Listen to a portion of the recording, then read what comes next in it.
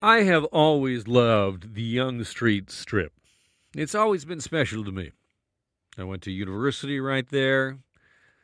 I worked for many years in the 80s as a waiter at Lime Ricky's in the Eaton Center. Who remembers Lime Ricky's in the Eaton Center? Remember that? There was a patio out there, right there on Young Street. And this is back in the day when, Young Street was different, right? Very, shall we say, seedy, maybe? Sin City kind of feel to it. Young Street has changed so much since then, but there are elements that are still there. But even those elements that would have been perhaps sinful, seedy perhaps, are doing something completely different today. And Sean O'Shea is our global news reporter, and he joins me now from the Young Street Strip. Where are you, Sean? Alan, first of all, I did not know about your Lime Ricky's background. We'll have to get into that at some point. We're just in our news truck across the street from the Zanzibar. We spent a couple hours at the Zanzibar strip joint this morning. First thing this morning, getting ready for this vaccination clinic, which is starting at 1 o'clock this afternoon. All right, and that is my point, that even the things that might have been previously seedy are now actually part of the solution to this pandemic. What's going on at the Zanzibar? Who are they looking to get vaccinated in there? This is, Alan, I'm sure, going to go down as the most unusual location for a pop-up clinic. It's being organized by Maggie's Toronto, which advocates for sex workers.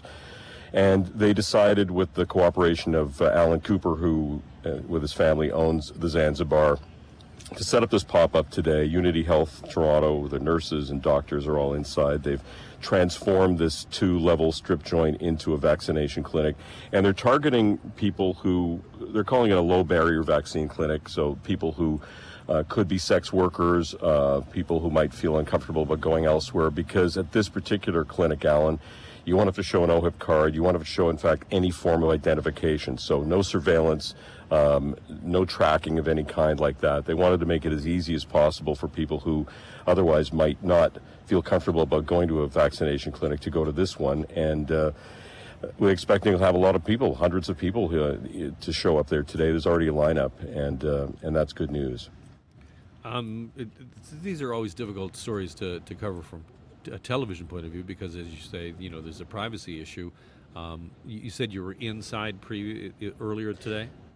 They were very welcoming. Yeah, the owners, as well as Maggie's that is organizing it with Unity Toronto. So we were inside. We were interviewing some of the doctors and people inside, organizers, watching them set up. It was quite interesting to watch. The strip joints have not been open, as you know, for months now. And one of the reasons that they wanted to have it there was because Maggie's, which advocates for sex workers, feels that the provincial government and Mayor Tory did not show respect to sex workers as they would have to other people in other workplaces. That they said some degrading things, and that the tone of how people were dealt with was not appropriate. So they wanted to make a statement that this is an actual real workplace, and that it has meaning, and that people earn their livelihoods in places like that.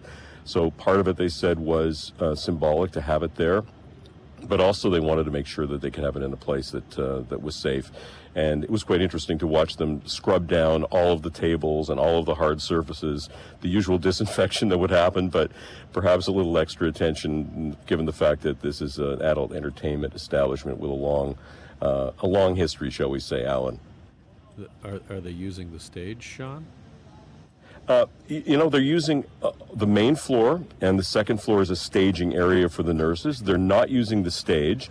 And in fact, one of the organizers told me in the interview that they actually wanted to have some entertainment going on for the people getting their shots, but they were told that was not allowed. So that was not allowed from a legal perspective. But now they're taking it seriously, but they also realize that it's a very unusual place to have it. And I interviewed a gentleman who was out front who's actually, they're not denying others from coming. They're focusing on sex workers, but talked to a man who worked in a restaurant, probably not unlike Lime Ricky's, who said that he was having difficulty getting a booking elsewhere. So he brought his stool, and he's third in line, and he's going to queue up and get his shot and get vaccinated today, which is really the whole point of it. As much fun as we were having inside doing the video recording and telling the story on the news tonight at 5:30. The serious point is that people are getting vaccinated, and that's really what it's all about, isn't it?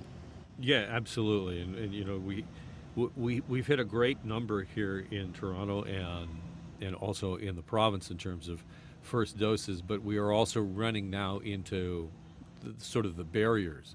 You know, the people who are, you know, either are not proficient in technology to be able to find one, not English as a first language, or in this case, sex workers who, you know, might not otherwise be able to find a place to go and get a vaccine. So this is so important. It is, and you know, we're being very respectful as they asked us not to video record faces of people that were in line. Of course, the whole point is that people want to come and have a level of anonymity, and of course that's what we're doing and respecting that.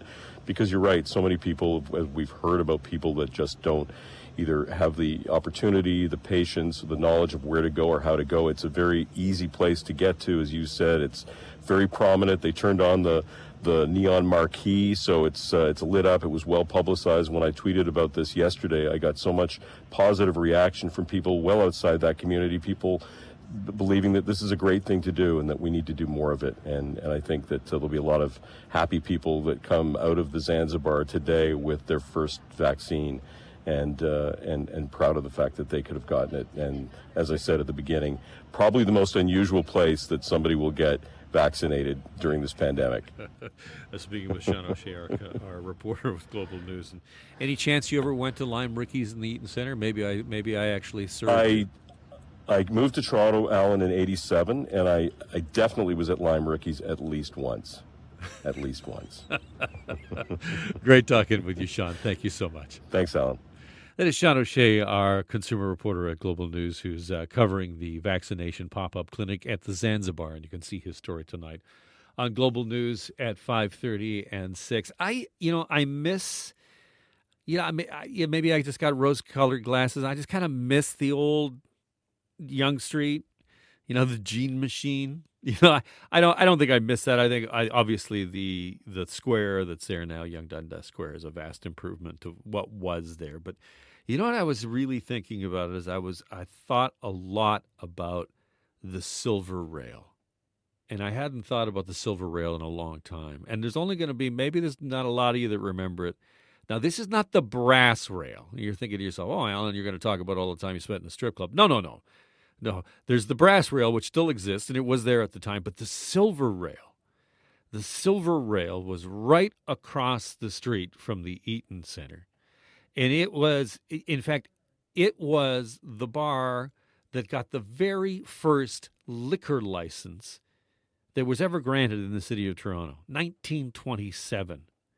And it was one of these old-style, beautiful bars that, leather and just, and there was, ancient servers in there, a guy named Zeke who would, bring you drinks. We'd always go over there after our shifts ended at Lime Ricky's. And I was thinking about the things that you miss in a city today.